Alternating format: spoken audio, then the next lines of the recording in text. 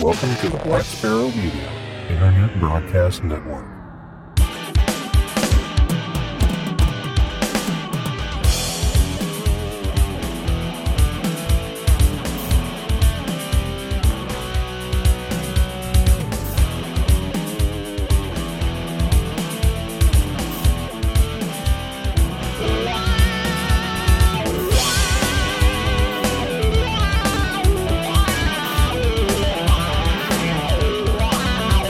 You are listening to Linux in the Ham Shack. LHS is a podcast about Linux, open source, and amateur radio for everyone.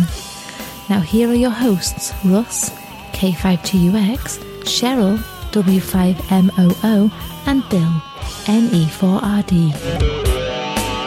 Well, hello everybody, and welcome. You have tuned in to episode number 454 of Linux in the Ham Shack, the most terrific amateur radio podcast on the internet. And we welcome you into our deep dive episode for this. I guess we'll call it a fortnight because we only do deep dives every 2 weeks. But, of course, we have episodes much more frequently with that. And we hope you tune into all of them because hopefully they're all at least a little bit informational and at least mildly entertaining. But before we get into our topic for this evening, let's go ahead and introduce ourselves. For the on assignment Cheryl, W5MOO, I'm Russ, K5TUX. And I'm Bill, NE4RD. And Bill is going to be carrying this episode.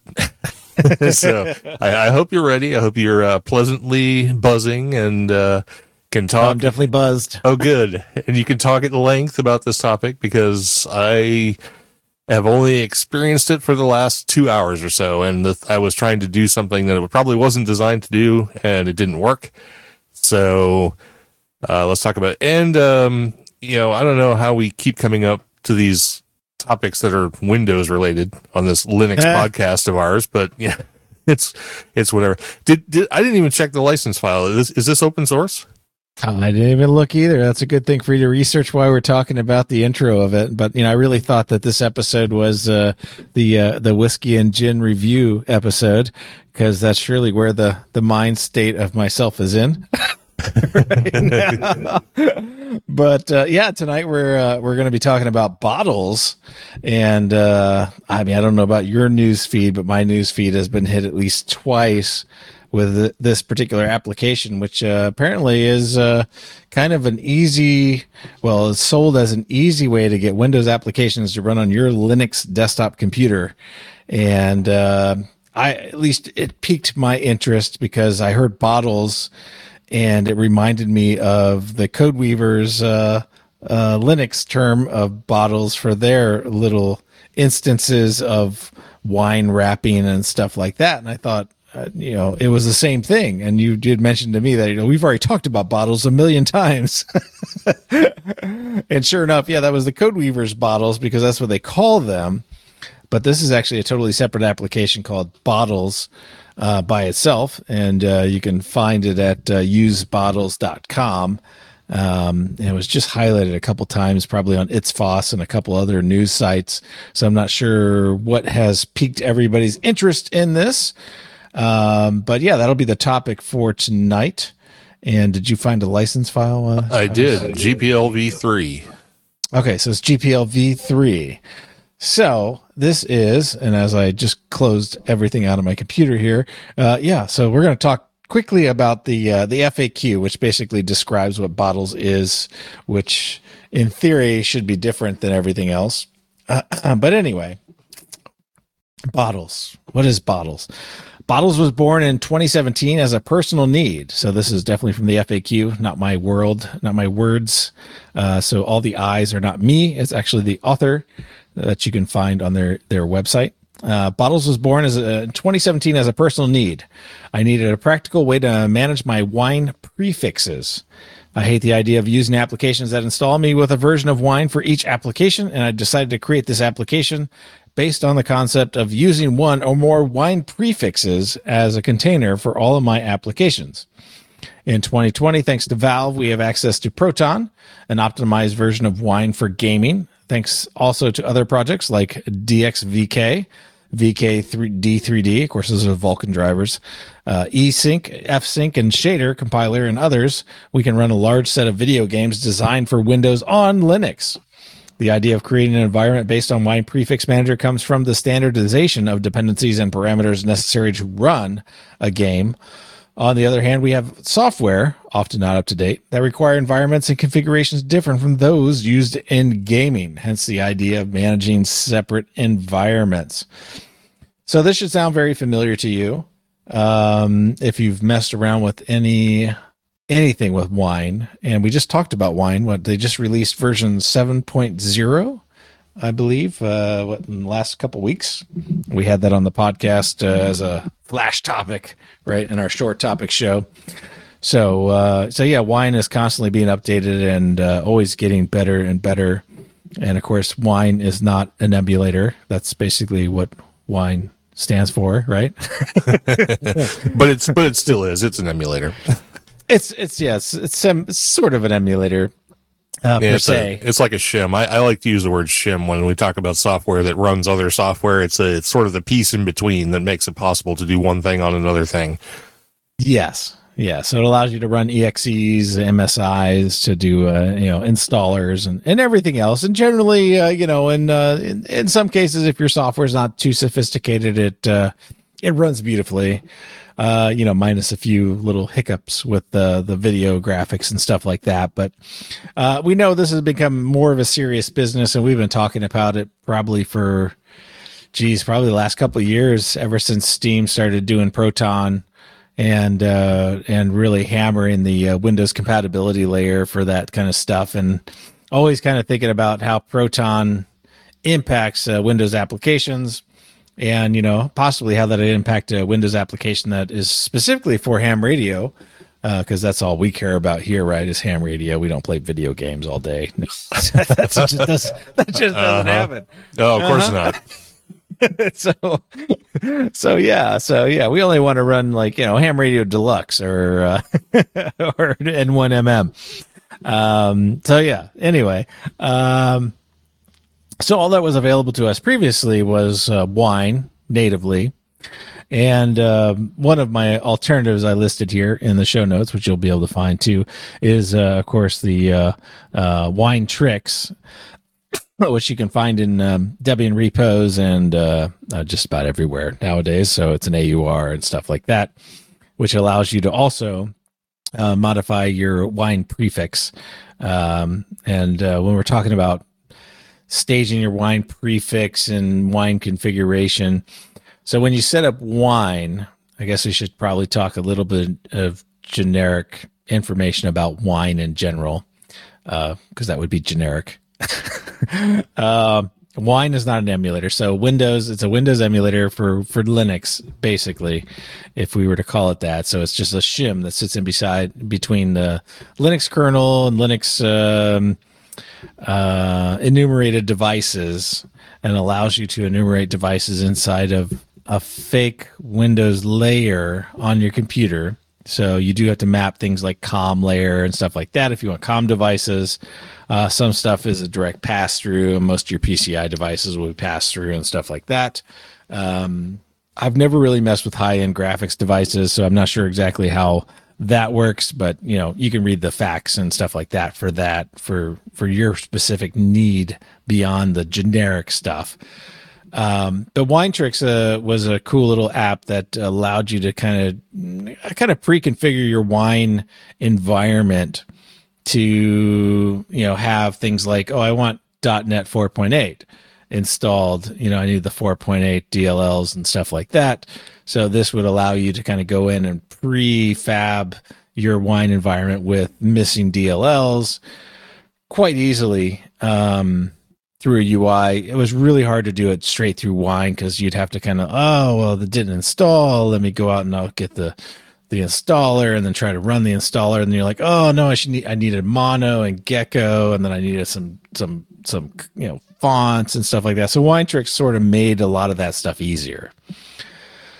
And so that used to be the original kind of way to play and stuff like that. And of course, Crossover Linux was the other option which kind of did the same thing. I kind of containerized your wine and wine tricks kind of stuff all into individual instances, which they called bottles. And this application is called Bottles by itself, which basically is that same kind of thought of it's kind of like the wine and the wine configuration in each bottle. So you're basically creating a virtual environment, like, or a virtual machine, but I don't want to call it a virtual machine, but in theory, it kind of sort of is. It's a VM that contains the wine instance and the configuration. Like, I'm Windows 10 32-bit, I'm Windows 10 64-bit, or I'm Windows 10 64-bit with .NET 4.8 and .NET 3.51 for desktop, core .NET and stuff like that. Some of the missing DLLs and stuff like that you need for your environment, all kind of wrapped up into that little VM that then you would go and install your application that you want to install, whether that be like, I don't know, Fortnite or, Minecraft or something like that. Of course, you can install Minecraft natively, so it doesn't matter, or Java wise. But so bottles here is kind of like that same abstraction, all pulled out by itself. And let me tell you a little bit about how to get it. Because I first installed Manjaro because I'm an Arch guy, right? So I installed a Manjaro VM here at the house or the apartment in Ireland, and let me just keep up with the chat messages. we're talking about Flatpaks, which suck. Yeah, Flatpaks suck. Okay, anyway. But you're going to tell us all about Flatpaks because that's their recommended installation technique. So. Don't install it from Flatpak. No, I did not install it from Flatpak. So I installed Manjaro and I installed the actual package, AUR package for bottles, because I always trust, human written packages. No, I'm just kidding. No, I installed the AUR package. I did not install the Flatpak. I don't think it's going to matter in this case. But anyway, so yeah, I saw the AUR package, and I have to say, like, Manjaro, I downloaded the Manjaro GNOME edition for a VM, and that thing runs so snappy in the VM, it's almost sick. I'm almost embarrassed that I might have to change my Garuda Linux install when I get back home, because it runs so fast, and I don't know if it's just my laptop runs fast or not. But anyway. So I installed that, so I had that as my base, and then I installed bottles, so I can get a nice clean installed bottle. So I do have it up here, literally right now as I'm talking to you. And so once you install bottles, you're basically presented with an interface of adding your very first bottle, and it's very similar to Codeweavers. It's almost like creepy similar to Codeweavers. I almost wonder, chicken and egg type deal here.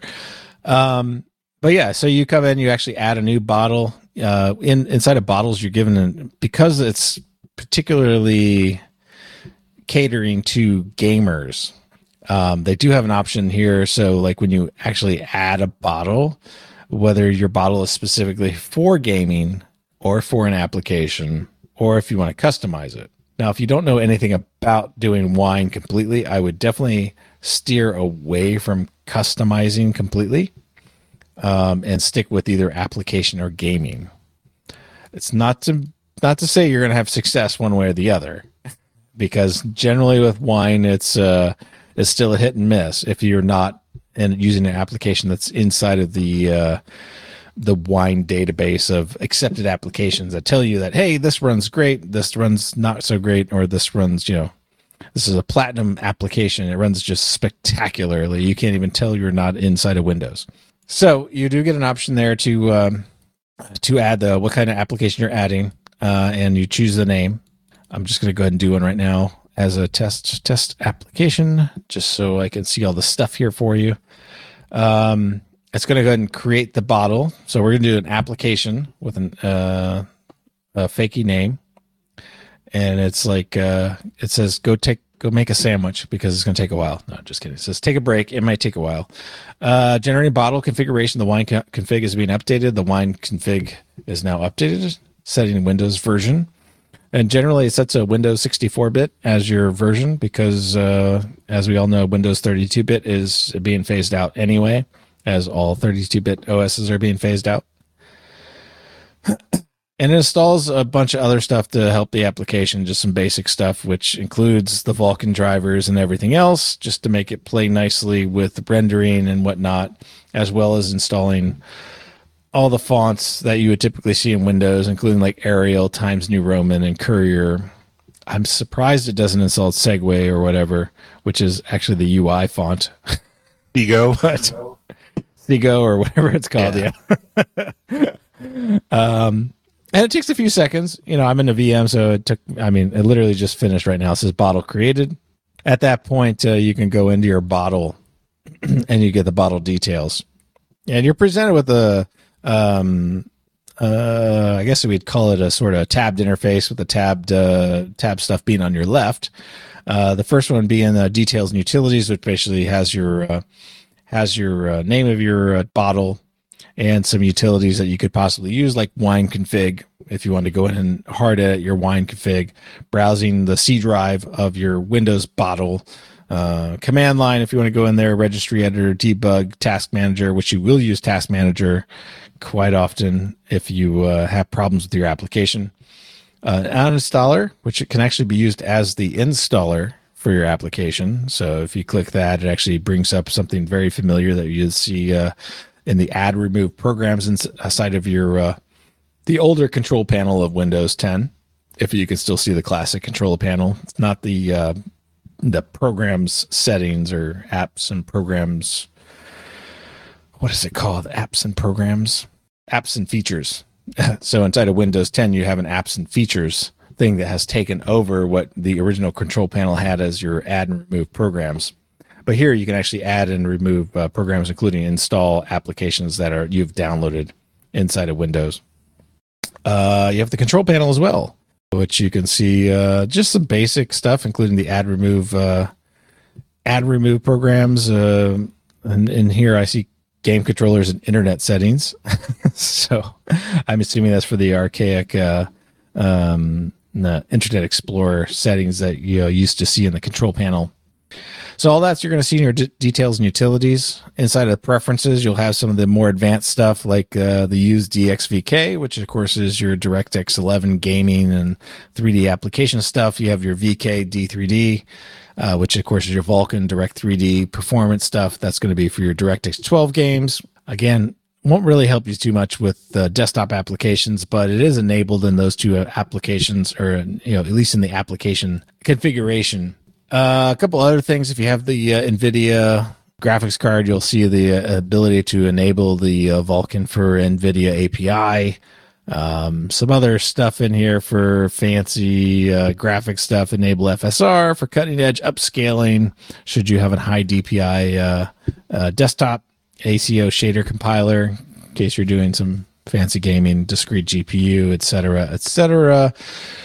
If you want to use a virtual desktop, meaning you want to use the bottle to pretend like it's inside of a windowed environment of a different resolution than that of your computer, and this stuff can get a little bit thick if you start to really get into the details of emulation.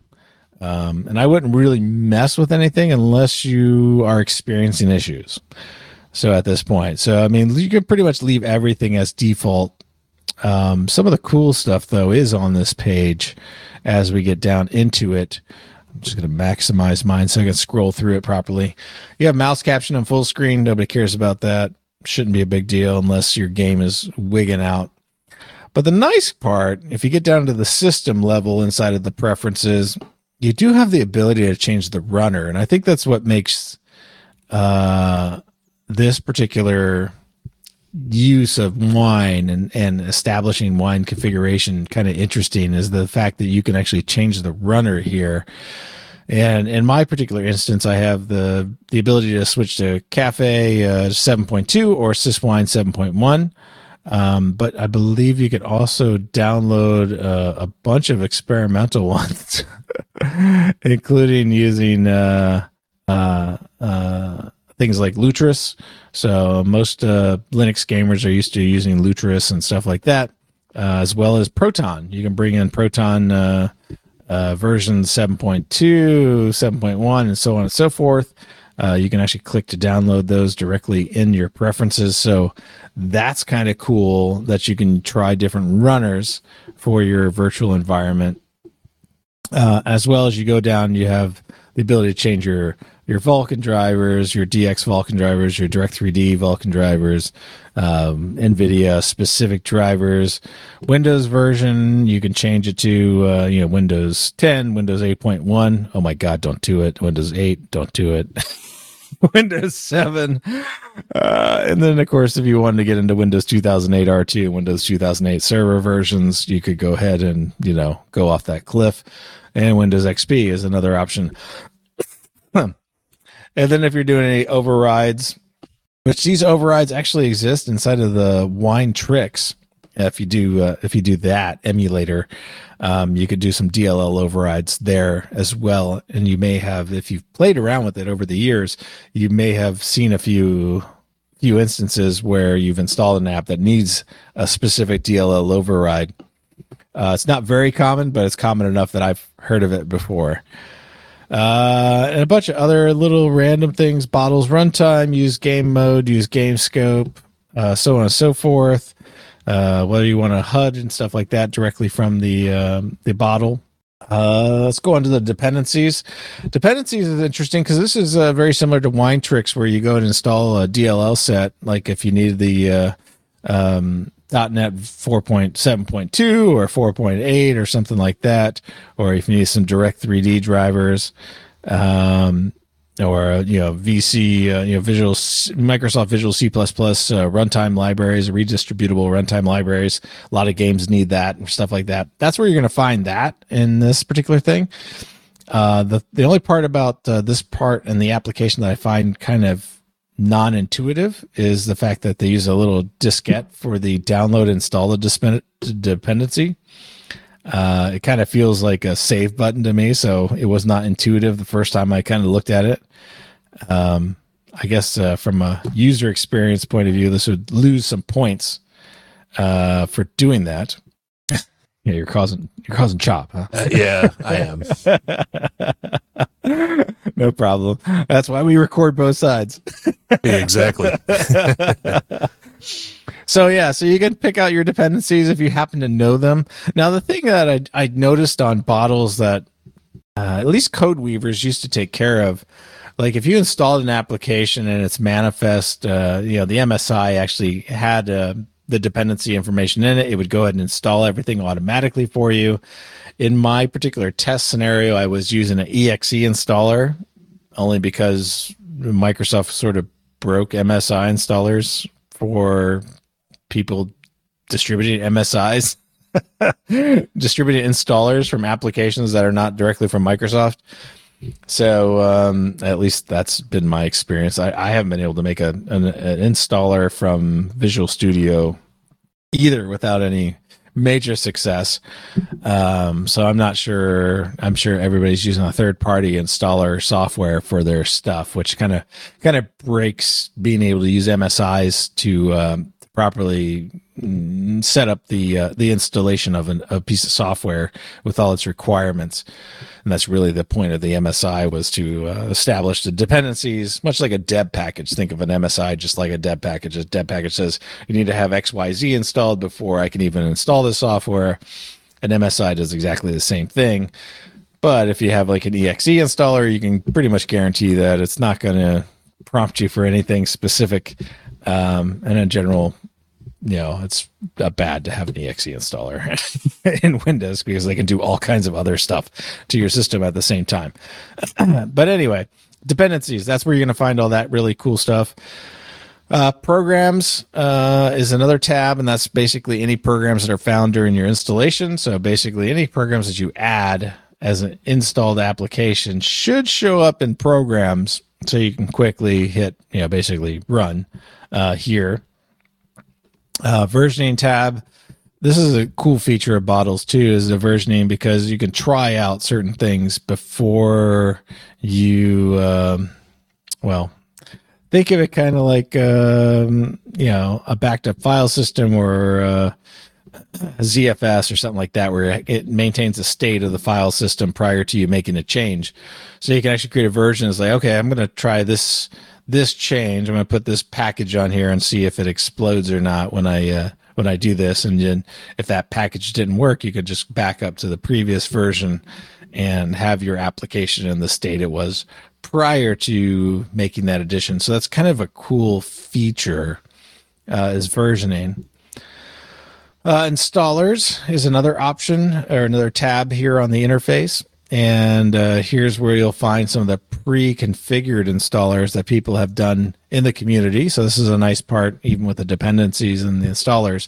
These are all community-driven configuration scripts that basically are set up for bottles that allow you to pre-launch some stuff. Like inside the installers here, we see Blizzard Battle.net, Battle.net, EA Launcher, Epic Game Store, GOG Galaxy version 1, Origin, Steam, and Ubisoft Connect. So, I mean, gamers should be very familiar with that stuff. And as well, there's a task manager. And the task manager is very useful if you have a broken application like the ones I tested with this, and I had to kill the applications multiple times. Inside the task manager, you basically get a very similar thing you would see for any task manager. And at the top, you'll have a refresh and a kill button. And what's the other button? Notifications. Nobody cares about the notifications. So you have a notifications button as well.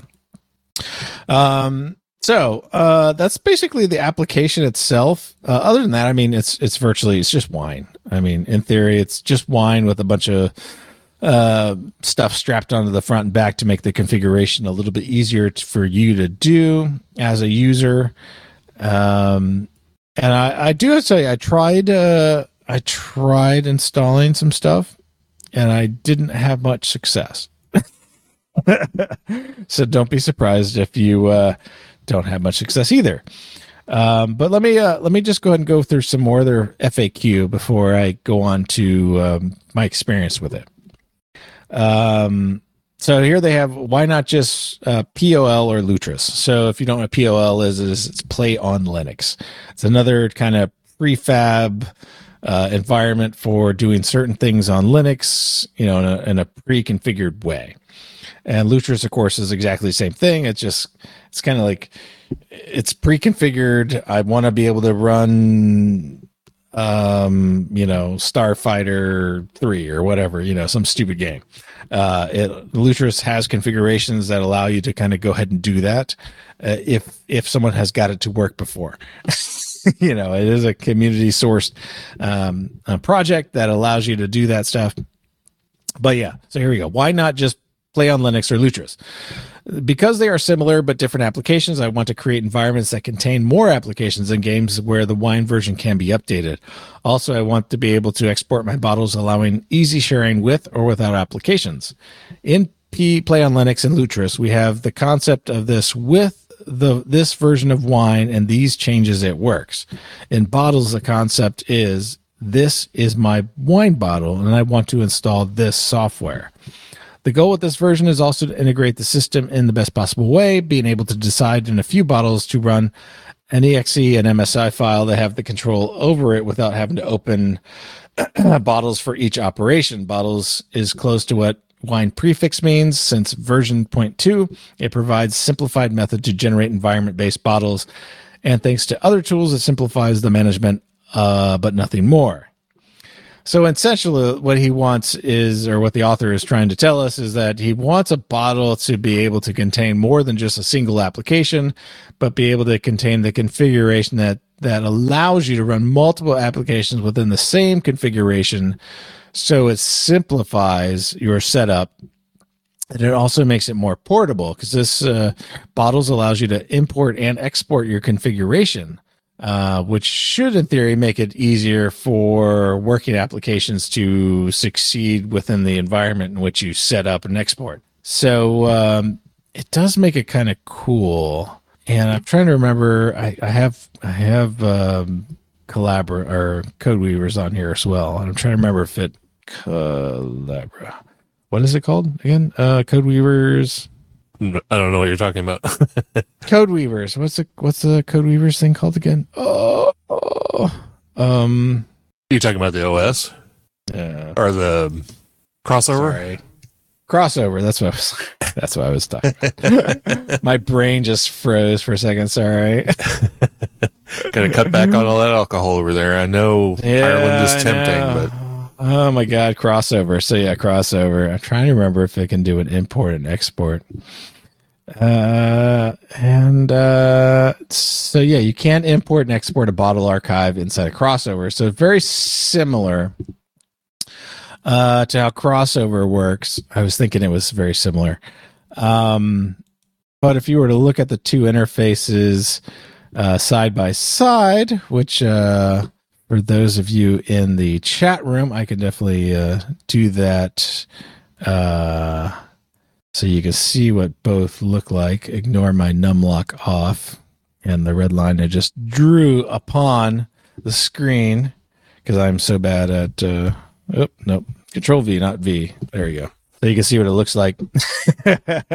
So crossover has the applications and which application is being run under which bottle underneath of it. And then the bottles application, you actually just see the bottles first. So you go into the bottle to launch your application, but you have to select the bottle first. So it's a little different usage of the application. And for those of you listening on Memorex, you can always check in on the live chat channel for the screenshots later on. Just scroll back up to Sunday afternoon in the U.S. For those time slots where we actually record this. So yeah, you can see the application is slightly different from the launcher aspect of it. And as most of you that are watching live can now see that I've tried to play around with N1MM, my favorite Windows application for ham radio, and that's the only reason why we talk about Windows, unless we're just talking about Windows for fun. At least from my perspective in Windows and ham radio. Yeah, so there's a slight difference in the way they look and feel. In general, they're very similar in which they try to accomplish the same thing. So I'm going to highlight here from the FAQ again the features, and then I'll go into my experience. So yeah, the main features of bottles is it's a powerful, integrated, and written from scratch dependency manager based on community-driven and easy to expand repository.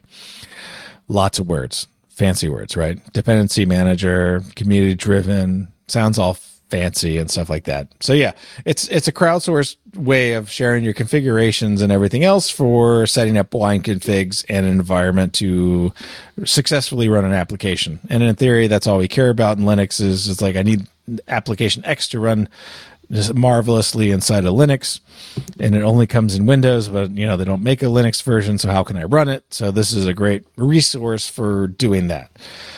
Version control. Version control is easy to restore a bottle to state. Goodbye disasters is what they say. Version control, yeah, like I said, the version control is kind of a power feature, especially when you're in the experimental phase of trying to get an application to work. Do you need this driver? Do you need this set of .NET stuff? Do you need maybe an F audio? Do you need something installed besides just the application to get it running? Yeah, version control can be very powerful within the debugging phase of getting your application to run. Management based on pre-configured environments ready for gaming or software, with the most common dependencies pre-installed in ad hoc configuration to immediately run a lot of software, or you can also configure your environment from scratch. So this is getting into those. So let me go back in here really quick. Yeah, so this gets into those installers. EA Launcher, your Epic Game Store, your GOG Galaxy, Origin, your Steam Launcher, your Ubisoft Connect. That stuff's kind of already pre-baked in there, so you can get you started and running really quick. Again, going to the repo, you can probably find some other things that people have committed and find out, how to get something running that maybe isn't totally mainstream that somebody else has kind of played with. So that's kind of cool. Full sandbox via Flatpak. Now, I did not install via Flatpak, so I'm not running that, so I can't exclaim to that. but you understand how Flatpak runs. We had a whole show on virtualized environments and how they sandbox pretty much the entire OS, so you don't mutate the OS outside of your package. It's a safety thing too. It's clean, so you don't impact any major system things with playing around with the applications. So yeah, if you want to use a Flatpak, use a Flatpak. Easy configure or full backup export import, also cloning. So we talked about the import and export, kind of a powerful feature. Automatically detect installed programs. No need to manually add to the program list. My experience with the N1MM is, your mileage may vary depending upon how you actually decided to install it. So don't expect that to always be the case. Sometimes you might actually have to restart the container or the bottle to notice those changes. 360-degree customization of the whole environment without having to go through wine config.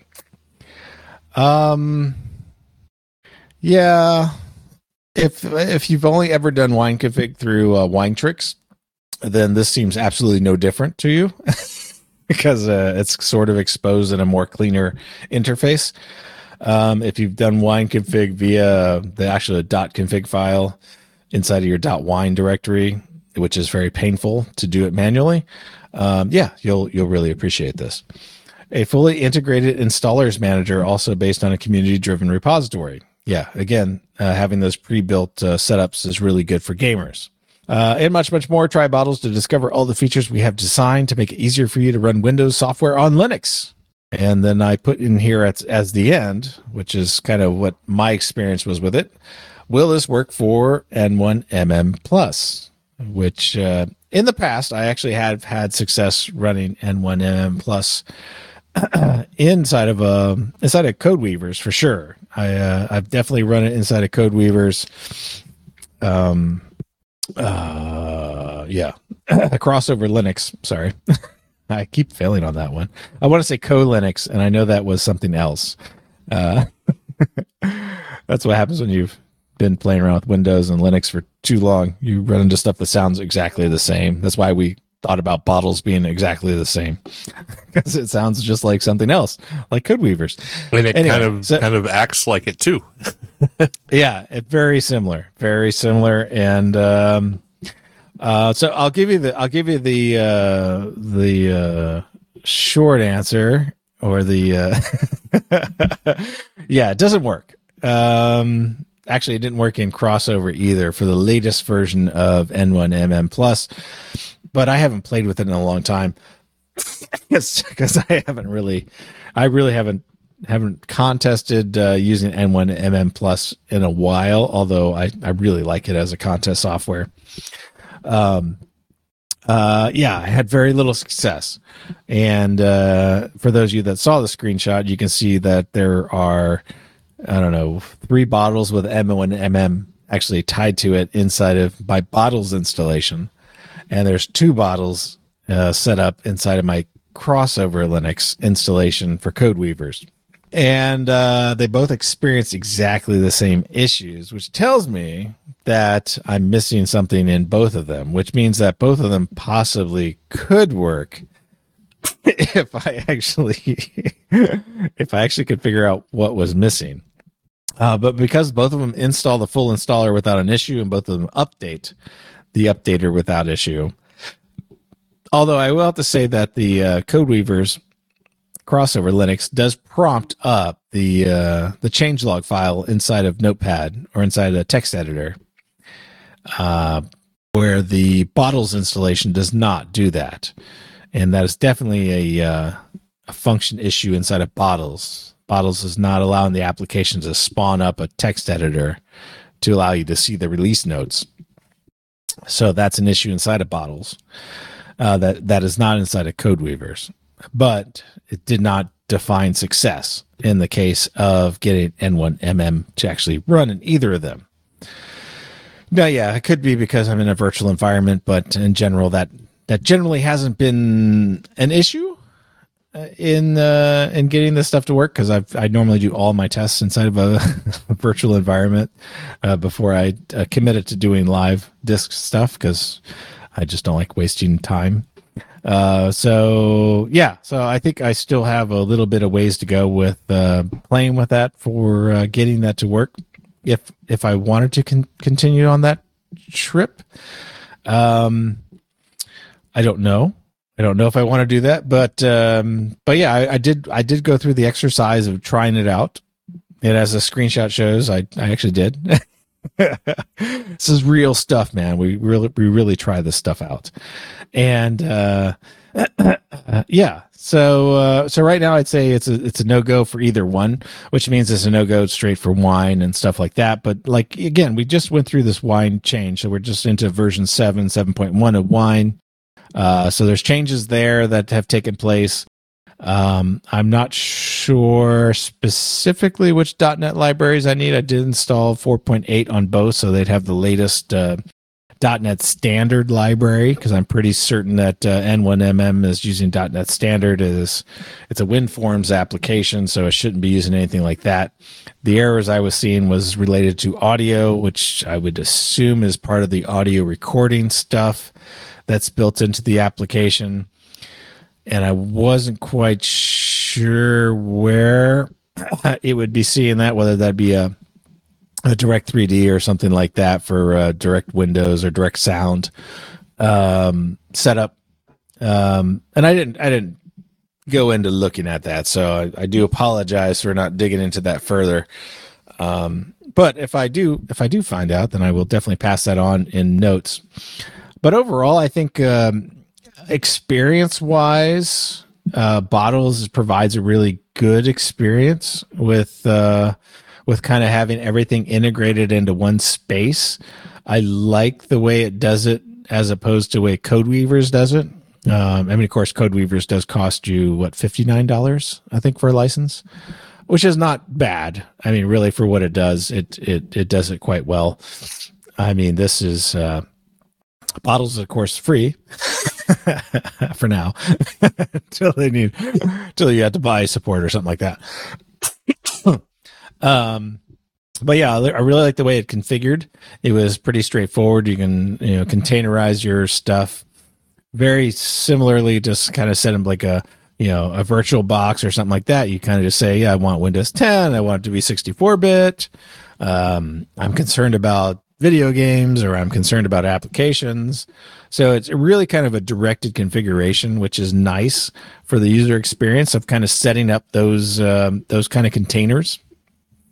Whether or not it'll work for your application is a whole nother game. But I thought it was interesting enough that I thought we could make a show about it. So that's why it's the topic tonight. So,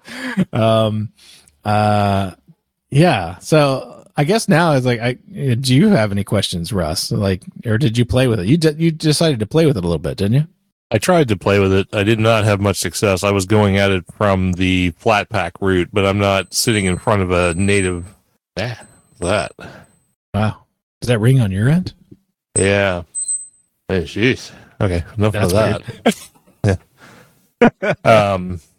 Yeah, I was doing it from the flat pack, because I had a machine here that I could run it on, but I'm not native to it right now. So I was trying to get everything installed via the flat packs, which I did. I did the Spotify bottle, got that installed, but then I couldn't forward it across so I could actually see the output. Kept getting display errors. So apparently it's working, but I'd have to go on my Shack PC to actually itself, see it. Yeah. So, I mean, the way to get it installed and the way, even with the flat packs, I don't like flat packs, but at least it does make the installation pretty simple, straightforward. And I assume that if I actually walked over to my other computer here and started it up, it would work. But I don't know. It's another interesting not emulator technology, I guess. That's what we're calling all these. That's what they call it, right? Obviously, some of this code was borrowed from the Wine project. I think all of this stuff sort of came out of that, and they're just trying to do things to make it easier to manage and make it better. but you still have all of those dependency issues because there's all those DLLs and everything that come with the Windows installers, and sometimes they don't get installed properly or get referenced properly, and that's why things like N1MM don't necessarily work. But yeah, I don't know. They'll keep getting better as time goes on, I'm sure. Yeah, and I get that. I mean, it's very similar to doing it from scratch, except for this actually provides a user experience that allows some of that stuff to be easier to see. And I don't know if have you tried Wine Tricks in the past?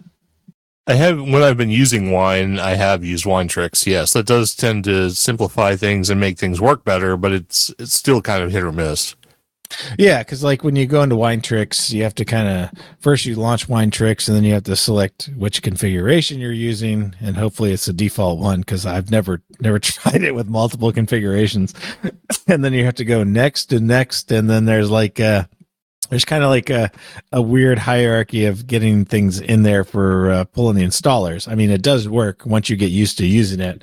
I can't remember the actual steps, but I remember there's like an extra weird step that's in the middle there to get to the DLL installers for doing like fonts and .NET configurations and stuff like that. And there was also something weird about the confirmations of those and whether or not those would work. You were exposed to the console level of that stuff, so it would show you like it's W getting the file and whether it needed a EULA or something like that tagged at the response. So you have to be really paying it quite a bit of attention when you're using Wine Tricks. And I noticed that with this, going into the dependencies, I wasn't prompted for anything, which may or may not be valid in licensing terms to, hitting those EULAs as, yes, I accept the terms of the .NET license, or I accept the terms of so and so forth. So, I mean, there might be some questions there in general terms of validity, but at least from the user experience side, it's way easier in doing those things. So that's kind of where I ended it. I kind of played. I got 3 different configurations and kind of is just going around in circles with both systems, and it didn't get any of them to, well, they ran the application. I do take that back. Both of them actually ran the application with some random errors occurring with regards to audio, and then in one case it was bombing out on a structure type, and I think that was related to it being either 64-bit or 32-bit OS. So yeah, quite a bit of issues there with N1MM in general, but again, this is Windows software. It's not meant to be run on Linux, so if it runs at all, it's great. If it doesn't, then it's expected, right? So, but yeah, that's Bottles in a nutshell. If you've been using Wine and Wine Tricks in the past, I think you will appreciate this application as a kind of your front end to all of that mess that is running Wine and Wine Tricks together. If you've been running something like Code Weavers and you've dropped the $59 to get a license for that, I don't think you would change that because I think that's a lifetime license. So no worries there. So yeah, I mean, it's definitely an option. It definitely has a better user experience than using Wine and Wine Tricks by itself. And I appreciate these kind of hobby projects that help kind of make the experience better for users to get involved in playing in the same area. And we've talked about using Wine for N1MM and other things in the past. So it always piques our interest every time it comes across my desk and I see that in my news feed. So definitely thought it was worthy to pass along to everybody else in this deep dive because it's something you could play with the many applications that are Windows only out there, CWGet, MTTY, numerous applications that hams use every day that could be run in Linux that just aren't available in Linux. So yeah, that's Bottles in a nutshell. Bottles in a bottle. Bottles in a bottle. All right. Well, that's pretty cool. I'm going to play around with it some more. I'm going to actually have to get a machine here running an Arch distribution so I can actually try stuff from AUR because I don't actually have any of those right now. And the more I hear about the way it works, using Pac-Man and all that stuff and how Manjaro and some of the other distributions make using Arch a little more palatable to someone who's coming into it from the outside, like I would be. Not that I haven't used Arch before, but it's been a while. So I could tell you right now, like on both Garuda and Manjaro, I have never used the command line to install a package. Well, interesting. I'm not sure that's a never. I don't know that's a feature or not, but I guess maybe. It's just interesting. It's an interesting paradigm for as weird as Arch used to be to get installed. It's kind of an uncomfortable topic in almost Linux from scratch in Gen 2 days to Arch that was very similar to where it is now. And it's like, yeah, I mean, out of all the distributions out there, this is the only one, well, besides the BSD one, I tried installing stuff from the I install it all from the add remove programs area, the software manager. So yeah, it's quite interesting. All right, pretty cool. Well, it's definitely a project I'm going to keep looking at, and we hope this has been interesting enough to get people motivated to try it or something. And we'll see how it develops and might make running Windows software without using a full virtualization environment like, VMware or whatever, or VirtualBox easier to sort of just do instance-based like sandbox applications rather than having to have whole big environments. So yeah, pretty cool. Yeah. Interesting. All right, very good. Well, we do have one bit of feedback that we're going to get to here before we roll on out. So let me go ahead and read this one. This came from Dan, KB6NU. It's a follow-up to our discussion we had a couple of episodes back about the ARRL grant program that's coming up, that he was the one who actually gave us the press release on. So apparently we messed something up. Big shocker there. But well, no, I think we read the story from the ARRL, and I think you made a comment at the end after that in regards to this, which kind of conflated it, but that's okay. Well, I wasn't conflating it. I was just wondering if they had anything to do with each other. Right. Yeah. You were putting one and one together and they didn't actually go equate together to each other. Right. Yes. Yeah. And that's what Dan is explaining here. So go ahead. Yeah. So he says, hi guys, in LHS episode 452, you included a story on the ARRL grants to amateur radio organizations, and there seemed to be some confusion as to whether this was the previously announced program that ARDC is funding. The answer to that is no. These grants are the vestiges of the old grant program and are not being funded by ARDC. The ARRL news story said as much. These are quite different from the programs that will be funded with ARDC money. For example, under eligibility and guidelines, the webpage describes the grant program notes. Grant requests for emergency communications equipment, facilities, or projects will not be considered. Grant applications for those projects will be allowed under the ARDC funded program.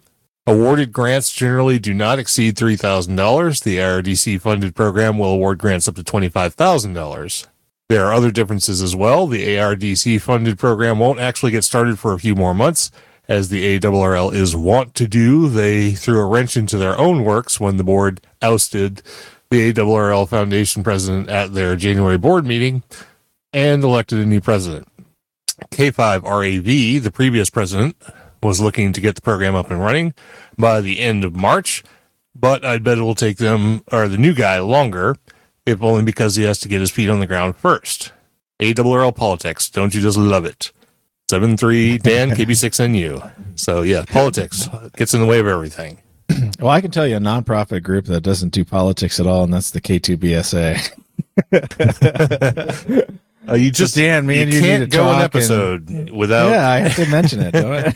Have to always mention it. And we're looking at Jamboree, National Jamboree 2023 coming up next year. So yeah, I might need some help in actually getting some additional funding for that project to make it even more successful than it has been in the past. And we have years and years of success out of it. So I'll definitely be calling you, Dan. So expect to hear from me.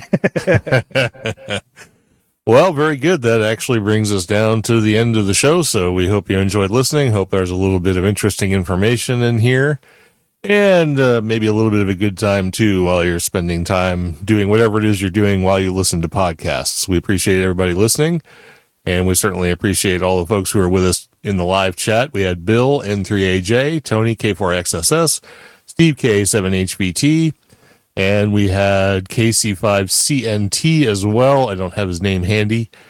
But thanks everybody for being here, for listening to the show. And we hope you have a great week until the next one comes around. And we'll talk to you again then. This has been episode number 454 of Linux in the Ham Shack. And for the on assignment, Cheryl, W5MOO, I'm Russ, K5TUX. And I'm Bill, NE4RD 73.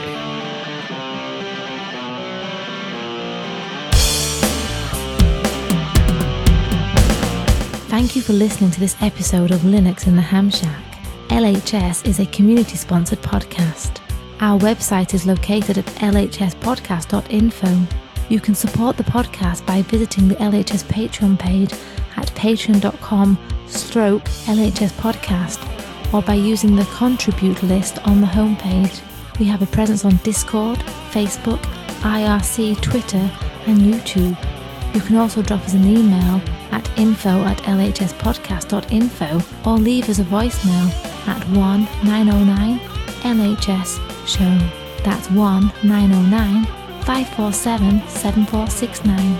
Visit the online LHS merchandise store at shop.lhspodcast.info for fun and fashionable show-themed merchandise. Until next time, remember to always heed your hedonism.